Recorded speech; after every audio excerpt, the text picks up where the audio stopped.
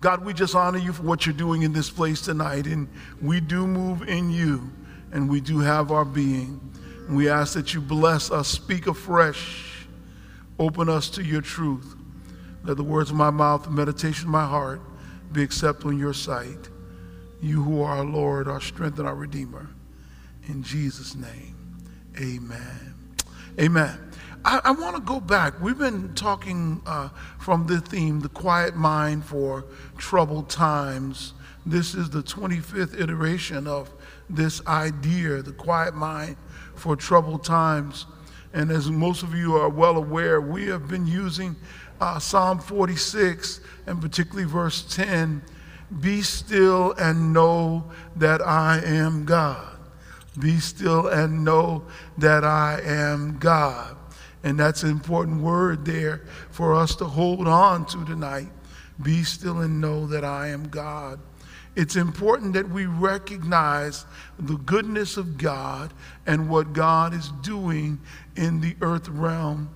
And it's important that we have within us an idea that God gives his beloved peace and sweet relax and repose. If there's ever been a time or season that could steal your peace, it's this time right now. There's no doubt in my mind, there's so much going on that takes away from peace. There's so much happening that keeps you from feeling God's presence. And so you have to work even harder to get to that place, and you got to spend more time in prayer and more time meditating to maintain what you have. And so I wanted to say that to you because I don't want you to feel like you're alone if you feel a little more stressed than normal. You know, if you don't feel your normal peace and your normal joy, your normal self, you're a little bit off of your game. I don't want you to feel like that's not a reality for other people. Other people are experiencing the same thing. If you're a little curt or short in your comments and questions with people, and if things set you off that normally wouldn't, again, it's a part of what's going on in the world right now. So recognize that. Don't be too hard on yourself. But when you see it and you recognize it, get back to your meditation, get back to sitting before the Lord, get back to your scriptures and restore it. Restore it. Now, part of how we have been dealing with this, and again, I say to you that I'm speaking to those spiritually minded tonight. I'm speaking to those who have been shaped by the blood of the Lamb of God, and who understand that the blood of the Lamb of God has caused them to live and prosper in Christ Jesus. I speak to you because I want you to know that there are things that disturb our peace that God has given us authority and power to overcome. And some of those things are related to our relationships with people in the earth realm. And sometimes people here can, they can get on your first, second, third, and last nerve. And you have to find a way to deal with it. Some of us are dealing with old wounds. Some of us are dealing with new wounds. But then we have to find a way, as the scripture teaches us in Colossians chapter 3, you want to find a way. The Message Bible uses this phrase, to be even-tempered. Be even-tempered. My family will tell you it is both a positive and a negative, because they don't think I get upset enough about certain things. I stay primarily even-tempered. I would probably say I'm in the 90th percentile. Not 100%, because like all people, things can disturb you. But I try to live even-tempered. In the worst situations, I try to view life not only from my perspective, but from the perspective of the other. Whatever that other may be, whoever the other may be, wherever they come from in life, whatever issues they may have, They may not be theologically where I am. They may not even believe in Jesus. They may not believe in many of the tenets of the faith that I hold dear and treasure, and as a defender of the faith and a bishop in the Lord's church, hold up and laud as what we ought to be. I try to live my life with a way of treating people with an unconditional positive regard. Because that's what it means to be even-tempered. That's what it means to live a life of compassion, kindness, and humility. Compassion, kindness, and humility. Now, those are not words that we use regularly because some of us don't always function in compassion. Some of us don't always function in humility. Some of us don't always function in kindness. Matter of fact, some of us, we get upset at small things and we get upset at people, and some of us, even depending on our station in life, will look down at people or talk about people or say things about people that are just totally unnecessary. But it happens as a result of the fact that you don't live a life of humility and kindness. Now, I have been drawing your minds to the fact that God wants us to live in this judgment-free zone. Now, that doesn't mean we don't walk in discernment, and I'm going to talk about that a little later. I've got to add some impact things to this dialogue.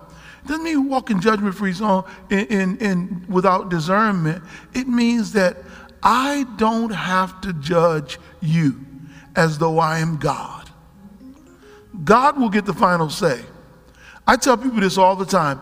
There will be people in heaven that I will probably be surprised to see there. And then there will be people in heaven that I'll be shocked that they're not there. God is the final judge. I don't know what other folks' relationship is with God, but God is the final judge. And I need to live my life where you know, our passage of scripture we were looking at Luke chapter 6, and you can just write it down if you don't have it, but Luke 6, 27 through 38. And verse 36, he lifts up this. He says, be merciful. And then he tells you, in case you don't understand that, just as your Father is also merciful. Be merciful. Be like God, be merciful. Wow. I know, you know, the moment you begin to think as a merciful individual, you're going to be better off every day of your life. That means you're going to give people a break. People that don't deserve it, you're going to still be nice to them.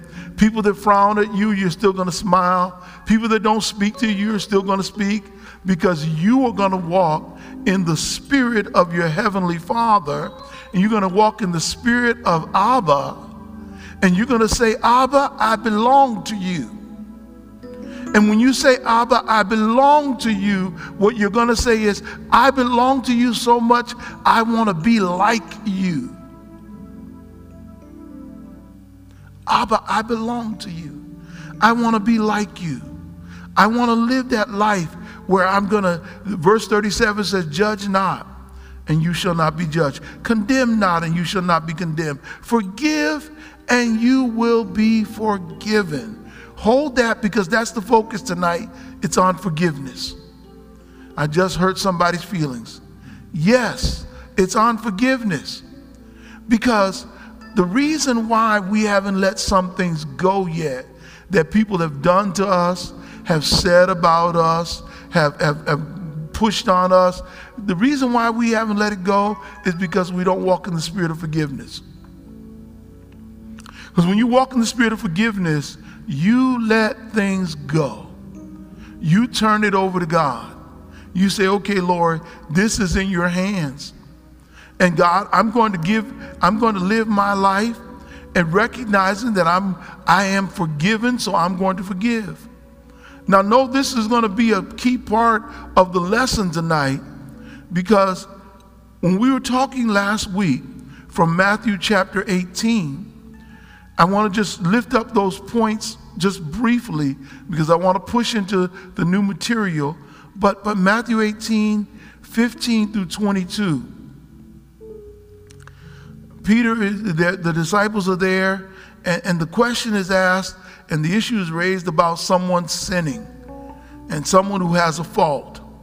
And he says, look, I need you, when someone hurts you, I need you to not just get over it, but I need you to be responsible enough to go and share that you've been hurt. Especially among believers. Can I talk believer to believer? I need you to be able to say something. I need you to say, that wasn't good for me. The scripture says in verse 15, and I'm going to read it from the New King James Bible, the scripture says, if your brother sins against you, go tell him his fault between you and him alone. Now, I raise this again. Let's go through those points in brief tonight. And the first point that I want to raise again is that it is responsibility or resentment. Responsibility or resentment. You have the responsibility when you've been hurt to go and say something. It's on you, baby. It's on you, brother. It's on you, sister. It's responsibility or resentment. You have the responsibility. You know, the person offended needs to go and tell the offender, that didn't work for me. That hurt. And you know, I know some of us, we have been so prone not to confront problems. Let me put both my hands up. We've been so prone not to confront problems that we then find other ways of dealing with it. And the primary way a lot of people who are non-confrontational, who are hurt and who have the spirit of resentment on them, who don't deal with it, the primary way they deal with it is passive aggressive. So they will do things that you will ultimately pick up on, maybe even sometimes days later for some men, that you finally realize, I think something is wrong. You think? They'll cut off, they'll stop, they'll quit doing what they normally do. They will demonstrate a pouty mood, or they'll walk around sulking. Anything that projects I'm offended or hurt, other than saying I'm offended, I'm hurt, I'm disappointed by you. It is the responsibility, in this case, particularly among believers, hear me closely, for the person offended to go and say something. Now, if you're a believer and you are an offender and you know you created an offense, it's your responsibility, whether they say anything to you or not, to go and try and make it right. If you know you've done something wrong, it's your responsibility to go and make it right. Don't wait for them to come back and say, well, you know, you hurt me with that. No, if you know what you did was cold-blooded, you know what you did was wrong, even if it was accidental, it's your responsibility to go and try and straighten that out. You know, and sometimes, you know, I have realized I did something that was out of order or wrong, and I've gone back and apologized, and the other person didn't realize that it had happened, or did not accept it as an offense. And in which case I was relieved both ways. I was relieved that they didn't take it as an offense, and I was relieved they didn't know that it happened, and now I had to explain myself, but it was better to do that than to let that linger in the air. But I can tell you, I'm going to use this analogy, and it's a horrible one, but some people might get it, some people might not. I'm a large man, and as a large man, people bump into me all the time. And so I don't usually respond when people bump into me, because it just comes with the territory. And to be completely honest, most times I'm bumped into, I don't really feel it the way somebody smaller would feel it. Because you bump me, fall off. Which means that there are times that I could possibly bump into someone where I am the initiator, not where they're coming to me and they happen to bump into me, or they weren't looking and they bumped me. Where I'm the initiator, I bump into them and don't recognize I did. And if they come back and say, hey, you just hit me, man, I am really sorry. I really didn't mean to do that. That was not in my character. I wasn't trying to send any signals, wasn't trying to say anything wrong. But my point I'm making is sins of omission are just as much sinful as a sin of commission. Just because you didn't mean to do it didn't mean it didn't happen, and it didn't mean it didn't hurt. You have to realize that, and some people try to justify themselves, well, I didn't mean to do it, so you just ought to go on about your business. Well, wait a minute. The fact that you didn't mean to do it is okay, and I understand, I accept that, but that didn't mean it didn't happen, and that didn't mean it didn't hurt. And we've got to be wise about this, because some of us create arguments that could be stopped immediately with a simple pause and saying, that if that happened the way you just said it, I really apologize, because that's not how I meant it. I said something in class last night. I was teaching a course via Zoom, of course, because everything is not, no one's going in person. And I said something in class, and I was trying to make a point, and of course I didn't want to use the word that is negative, the N word that's negative. And so one of the students in my class said, I don't understand what's wrong with that. And I said, what do you mean? She says, what's wrong with N-word? Well, when she heard me say N-word, she thought I meant N-word. And she had not translated. And when I explained it to her, it was almost a big laugh, because she couldn't understand why I was trying to say there was an issue with it. And now once she understood, so here it is, we're over the net, we're using the internet, we're over Zoom, each of us has different speakers in our houses and different headphones, we're hearing something different. Hey, easily resolved. And I'm so glad she said something, because if she hadn't asked, I would have thought I had conveyed clearly what I was saying. Many people in the class, large class, a lot of them got it right away. A couple of people had not. I would not have known my sister hadn't caught it. That's what I mean. If you don't understand, you got to say something. No offense taken, no hurt, no harm. Matter of fact, we gain clarity. And in gaining clarity, we gain a better relationship. And in gaining a better relationship, our friendship, our fellowship increases. You really want to gain the bond of fellowship, you get it when you allow yourself to enter relationships with people that may at one time not necessarily cared for you or not necessarily understood you. I said this last week, I want to say it again. Resentment is not an option for believers. Resentment is not an option for believers. It's not an option. You and I have got to be careful not to hold any grudges, not to be mad at folk all our lives. You know, let me just say this. Resentment is a grudge. And I want to just say it again. I said this last week, and hopefully I won't mess the folks up in the audiovisual room, but I want to just hit a couple of things real quick. A grudge is a persistent feeling of ill will or resentment resulting from a past insult or injury. A grudge is a persistent feeling of ill will or resentment resulting from a past insult or injury. You have to be careful not to allow things that have happened in your past to make you hold grudges. And realize this, grievances unchecked become just that, grudges. When you don't deal with a grievance, when you don't deal with what someone has done to you, it's going to become a grudge. And believe me, you're going to hold resentment. You've got to know you can't do it. You've got to be careful. I remind you again, do not hold or harbor grudges.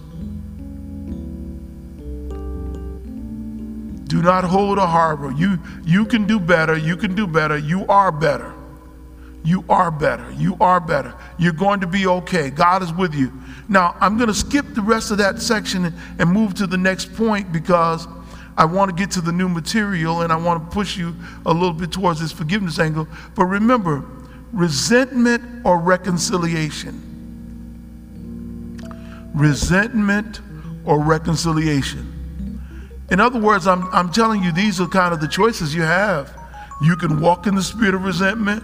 And some people will say, well, I don't resent nothing. I just put them out of my mind. I don't think about them anymore. Resentment. I don't walk in the spirit of resentment. I don't have nothing to do with them. You know, when I'm through, and I'm through with them. Resentment. I don't walk in the spirit of resentment. I could care less what they're doing. If they live or die, it wouldn't matter to me. Resentment. See, the moment you think you can compartmentalize and kick people out of your life willy-nilly, you have to realize you're walking in the spirit of resentment and you are holding a grudge that needs to be dealt with. You and I point out again, have been given the ministry of reconciliation. Verse 16 says to them that they were to go take with you one or more, two people, and by the mouth of 2 or 3 witnesses, let every word be established. If you went alone, now you bring someone else with you because you want to make this work. You want to make this work. You want to get things squared away. That's your heart's desire. You want to get things right. Every believer ought to want to have reconciliation as your primary goal. Every believer. Reconciliation. The third thing I left with you last week, it is reconciliation or reproach. Reconciliation or reproach. And I said reproach, that is the removal of someone from your experiences in life, is the last resort. It's the last resort. That's it. That's the last thing. And that's after you have done all you could to make the thing work. After you've done everything within your power to make the situation better, that's when you go in there and you say, okay, it's not going to work out, so I'm going to bring it to the church and I'm going to get another shot at it. And then after I've even brought it to the church, so I've been going on this more than one time. And this Message Bible says, start all over again. I've been at it. I've been really trying. Then if that person refuses to hear sound counsel from the body of Christ, from the church, he said that's when you can act and understand, treat him as an unbeliever or a tax collector. Now, treating him as an unbeliever or a tax collector really does not mean you no longer have any relationship with him. It means that you're not responsible for continuously trying to fight to make this relationship work. But they're still a part of your world. Preach. No, they're not dead to you. And please don't even say that. They're not. They exist. They just exist now in a different relationship to you than they were as a brother and sister, in this case, in Christ. They exist, but they're no longer functioning as a believer. And let me just say this to you. The one question you have to ask yourself when you're in dispute with a believer is ask yourself 2 questions. First question is, am I a believer? If you answer that in the affirmative, the second question you ask yourself is the other individual a believer? And if you know that that's a believer over there, then you now have a responsibility to function as your best self as a believer. Preach Watts. This is good stuff right here.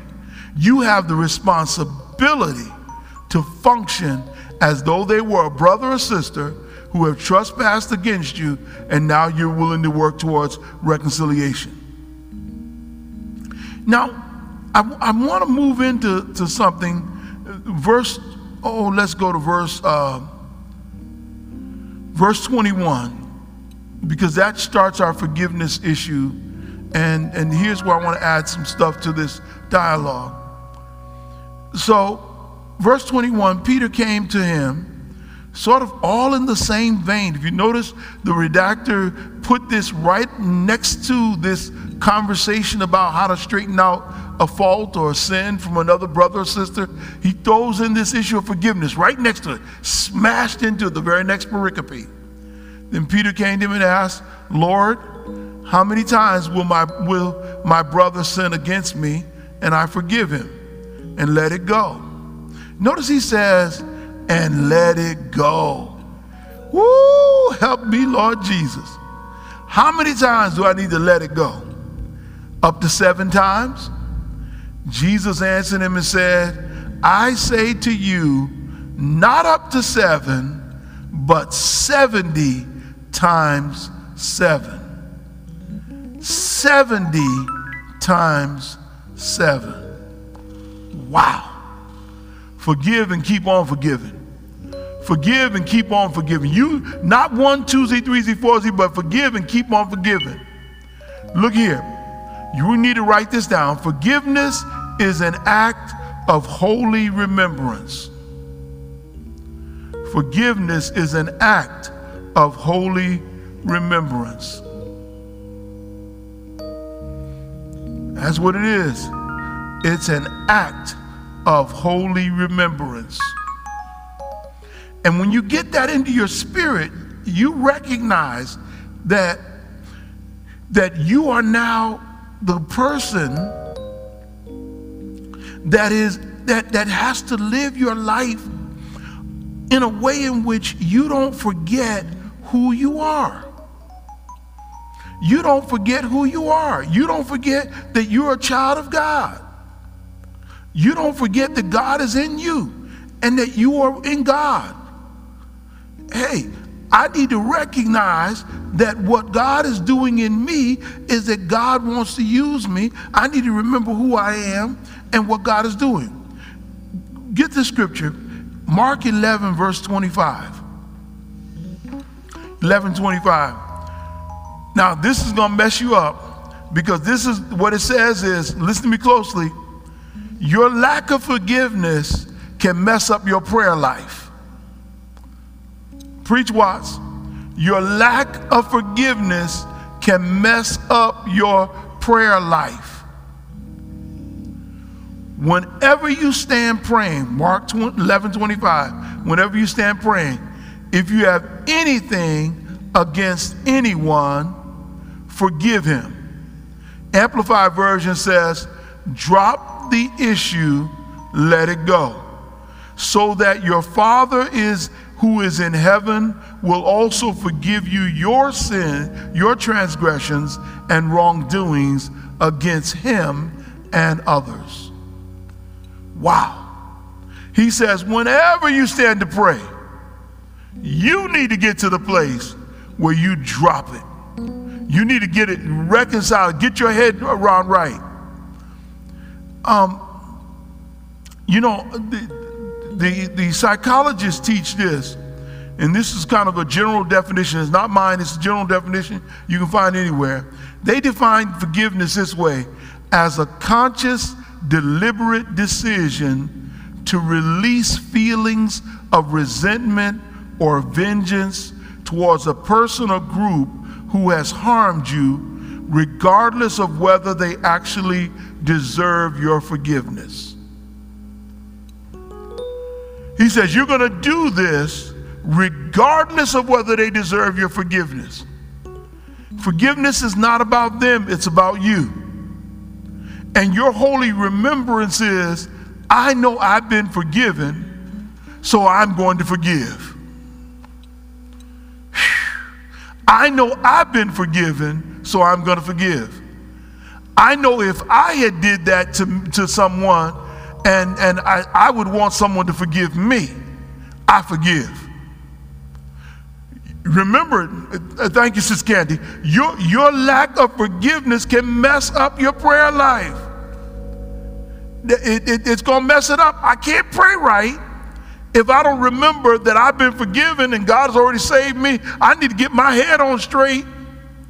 I haven't been good enough not to forgive. Ephesians chapter 4, verse 31 through 32. Here's what it says. It says, let all bitterness and wrath and anger and clamor, that is perpetual animosity, resentment, strife, fault-finding, and slander, be put away from you, along with every kind of malice, all spitefulness, verbal abuse, malevolence. Be kind and helpful to one another, tender-hearted, compassionate, understanding, forgiving one another readily and freely, just as God in Christ also forgave you. Holy remembrance. I'm going to forgive readily and freely, just as God in Christ has forgiven me. Readily and freely, I'm going to forgive. Now, he says I actually believe that he's trying to tell us that we need to be tender-hearted. And some of us are not tender-hearted anymore. And let me tell you, I do believe that life can make you brittle. Life can make you rough. Life can make you stiff. Life can make you different than other people because you've been wounded so many times. And what I'm suggesting is, don't allow your heart to become hard where you can't hear the voice of God, you can't get the heart of God, you can't live in the Spirit of God in compassion and tenderness. Some stuff you just need to let it go. Some stuff you need to drop the mic on. Just let it go. Just let it go. Someone needs to find Colossians chapter 3. Colossians chapter 3. And you really, when you get it, you need to get Colossians 3, verses 12 through 15. I really want you to read it in the Message Bible, in the Amplified Bible, Message Bible as well, but Amplified Bible. And beginning at verse 12, he calls us out. And I'm talking to my believers here tonight. Let me talk to you. Here's what he says. So as God's own chosen people, he's in your living room right now. He's in your kitchen. He's in your bedroom. He's talking to you, who are holy. He says, if you don't know what holiness means, set apart, sanctified for his purpose. His purpose, and well beloved by God himself. Put on a heart of compassion. Pause right there. Breathe. Thank you, Lord, for a heart of compassion. Kindness, humility, gentleness, and patience, which has the power to endure whatever injustice or unpleasantness comes with good temper. You know, I showed you a few weeks back a Mr. Rogers clip. The man came to do a review of his life, wanted to do an article about him, and he said, you know, this guy is just too nice to be real. He's too compassionate, too tender-hearted. You can't be real. I'm gonna be with him. I'm gonna hang around him. I'm gonna watch him. I'm gonna look at his life. I'm gonna talk to him in private. I'm gonna talk to people about him, people that see him every day. I'm gonna find out, is he really like this? He can't be like this.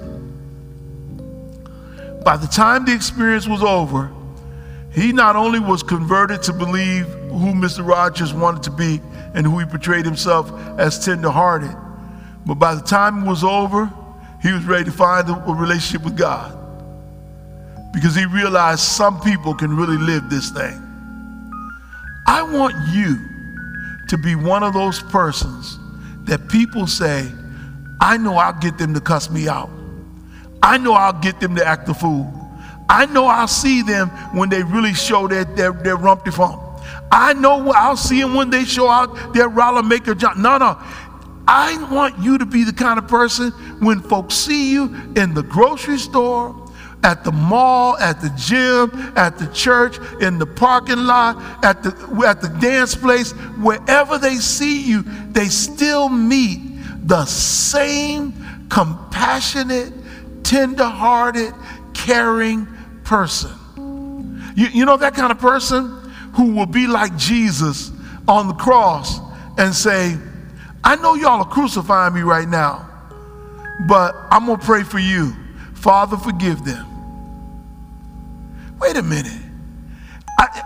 You need to be like Stephen. I know they're stoning me right now, but I'm going to be like my Jesus. I'm going to look up into heaven. I'm not going to curse them. I'm not going to act like an Old Testament prophet that's crotchety and mean and send the bear down on them. No, I'm a New Testament believer, and I'm going to look up and I'm going to thank God. And I'm going to be me wherever I am. I'm looking over at Deacon Medina. Deacon Medina worked in the prison system for more than 20 some odd years, and Brother Jose back did the same thing. And you could ask anybody, I don't care where you find, whether it's an inmate you meet on the street afterwards, they'll ask you if you know him, and they will have the same testimony about his kindness, his humility, his tenderheartedness all the time. Other COs, the correction officers for COs, they'll have the same. Why? Because I'm walking steady in my faith. I'm not changing because I'm in this rough environment. I'm not changing. I'm not going to get mad and blow up. That's what makes Brother Robert Martin a good warden. I'm not losing my cool because I want to be who I am regardless of where I am. Regardless of what people say. Regardless of what people do, I'm going to keep my tenderheartedness, my compassion, my gentleness. Oh yeah, you committed a heinous crime, and you're being punished for it. That's why you're in jail. But you didn't lose your humanity. You're still a human being. I'm going to treat you like a human being. You can do your time, or you can let your time do you. I'm going to try and help you do your time so you can get out of here and make something of your life. Don't make it harder on yourself than you have to. I'm not going to try and proselytize you, but I am going to give you a better way you can live. You have to realize consistency of spirit, tenderheartedness in everything, not just in conflict, in everything is who you want to strive to be. I got to push on. I can get stuck right there because I feel something about that. I really do. Because I want people to become consistently what God wants you to be. Consistently walking in gentleness and patience. Here's what the Bible says. Patience, which has the power to endure whatever injustice, notice he says injustice, or unpleasantness comes with good temper.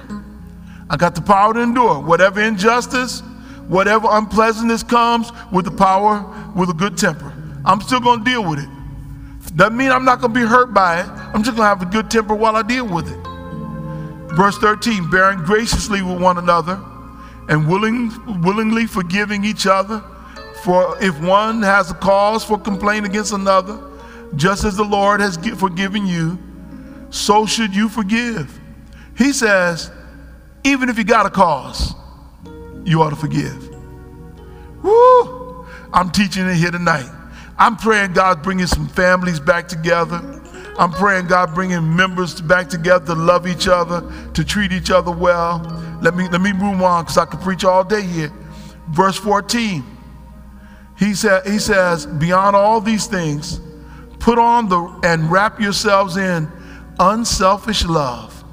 Oh, thank you, Lord. Lord, unselfish love. Give me an unselfish love, which is the perfect bond of unity, for everything is bound together in agreement when each one seeks the best for others. You got to get to the place where you want the best for other people. I want you to be blessed. I want you to be happy. I want you to be whole. Verse 15, let the peace of Christ, here it is, saints, let the peace of Christ You ought to ask God, let's pause right now. You ought to ask God for God's peace. God, I want your peace to rest in me right now. Let the peace of Christ, the inner calm of one who walks daily with him. My God. Lord, I want that inner calm as I walk daily with you. I want inner calm as I walk daily with you. Be the controlling factor in your hearts. Let it be the controlling. God, can you imagine what would happen if a whole church were controlled by the peace of God? Can you imagine if your whole family and your household now were controlled by the peace of God? Can you imagine if the inner calm was what was walking in you and with you daily? Can you imagine what it would be like if you were deciding and settling questions that arise based on God's peace and God's mercy in you? To this peace, indeed, you were called. Whew, wait a minute. Pause one again. Pause one more again. One more again. One more again. You were called to peace. You were called to unselfish love. You were called to peace. Indeed, you were called as members of one body of believers. And be thankful to God always.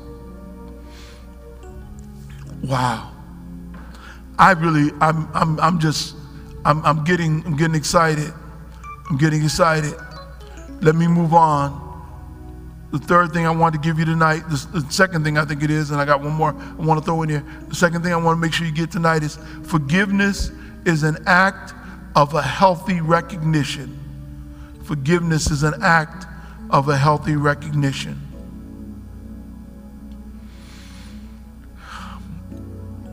It's an awareness and a juxtaposition of facts.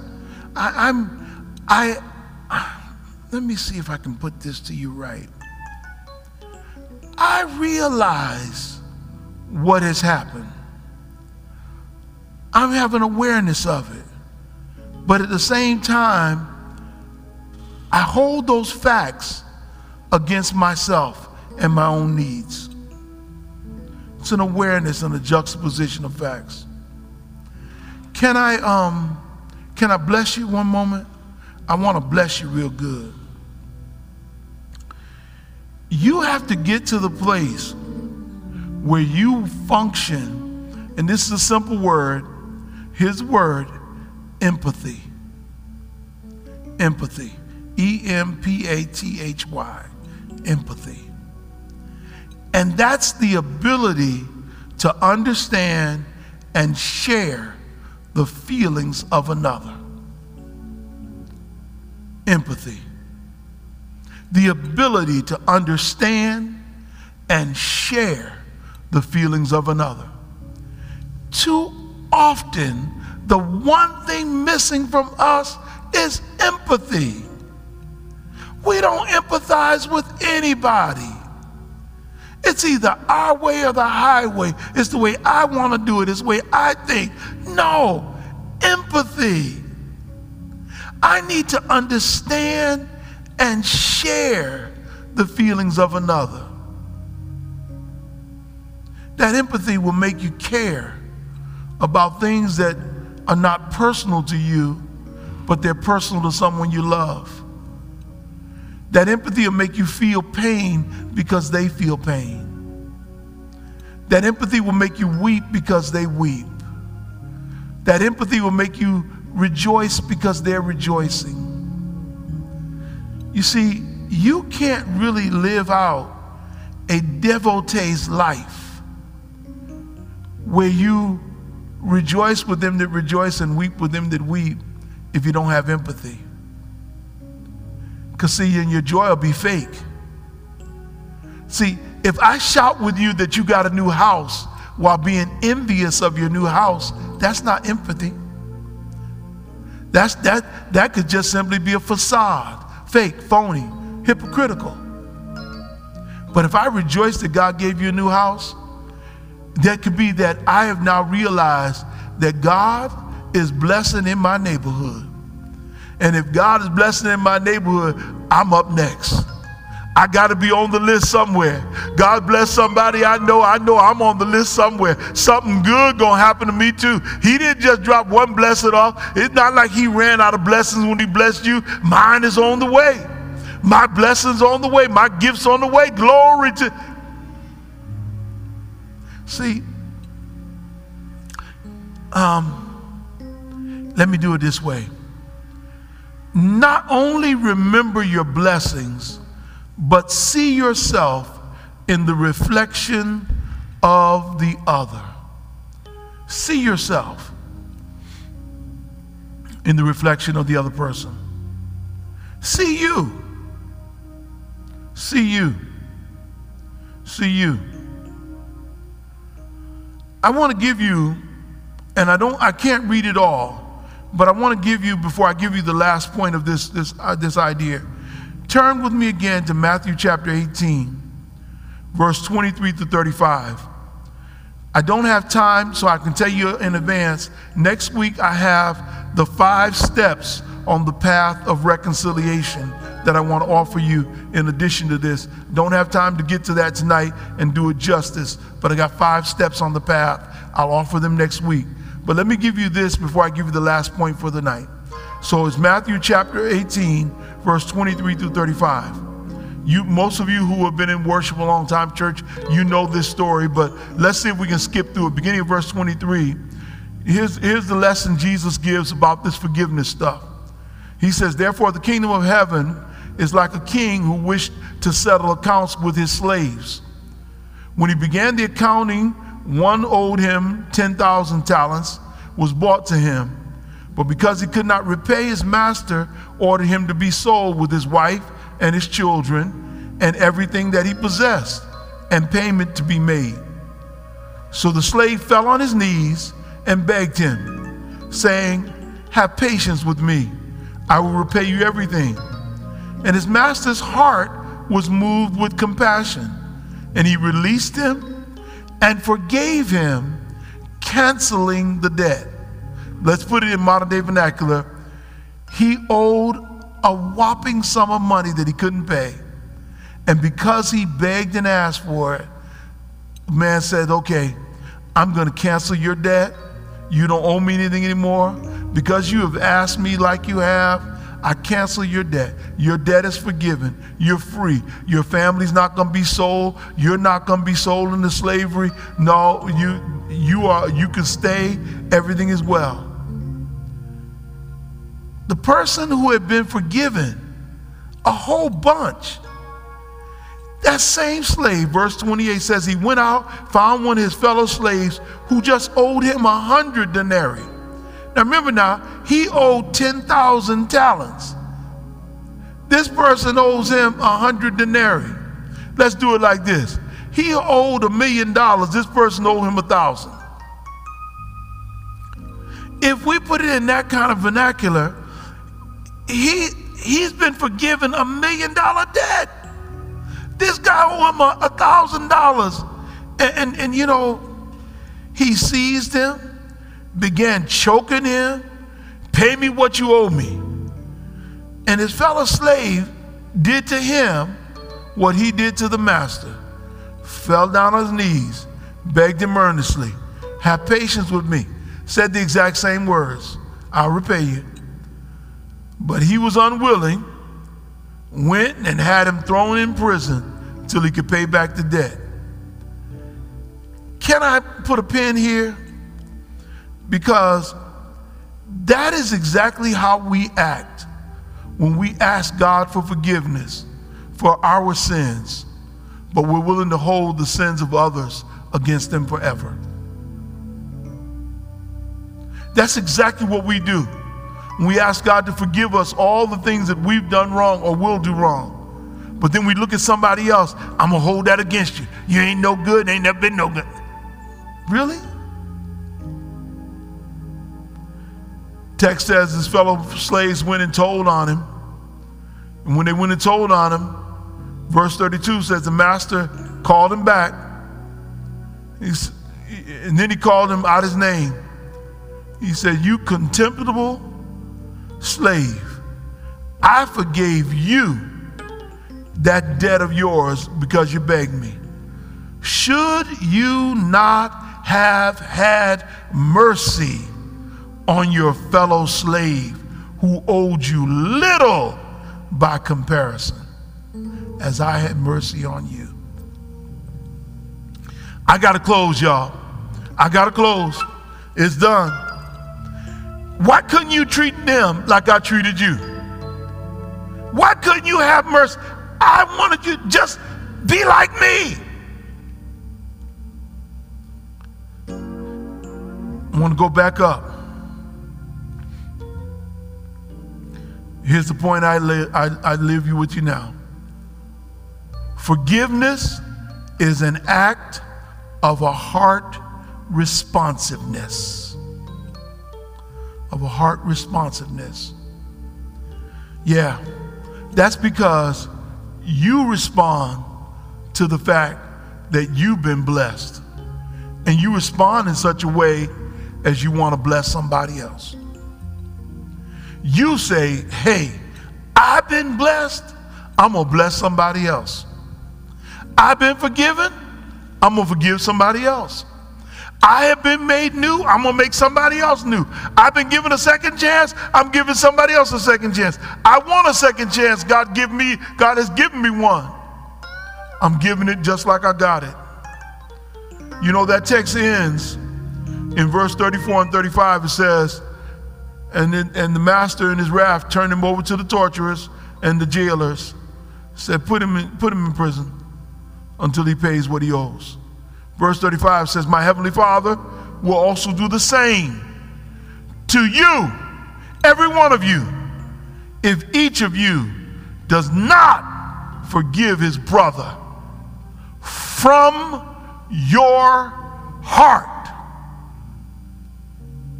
Not say it, not simply let it go, but from your heart.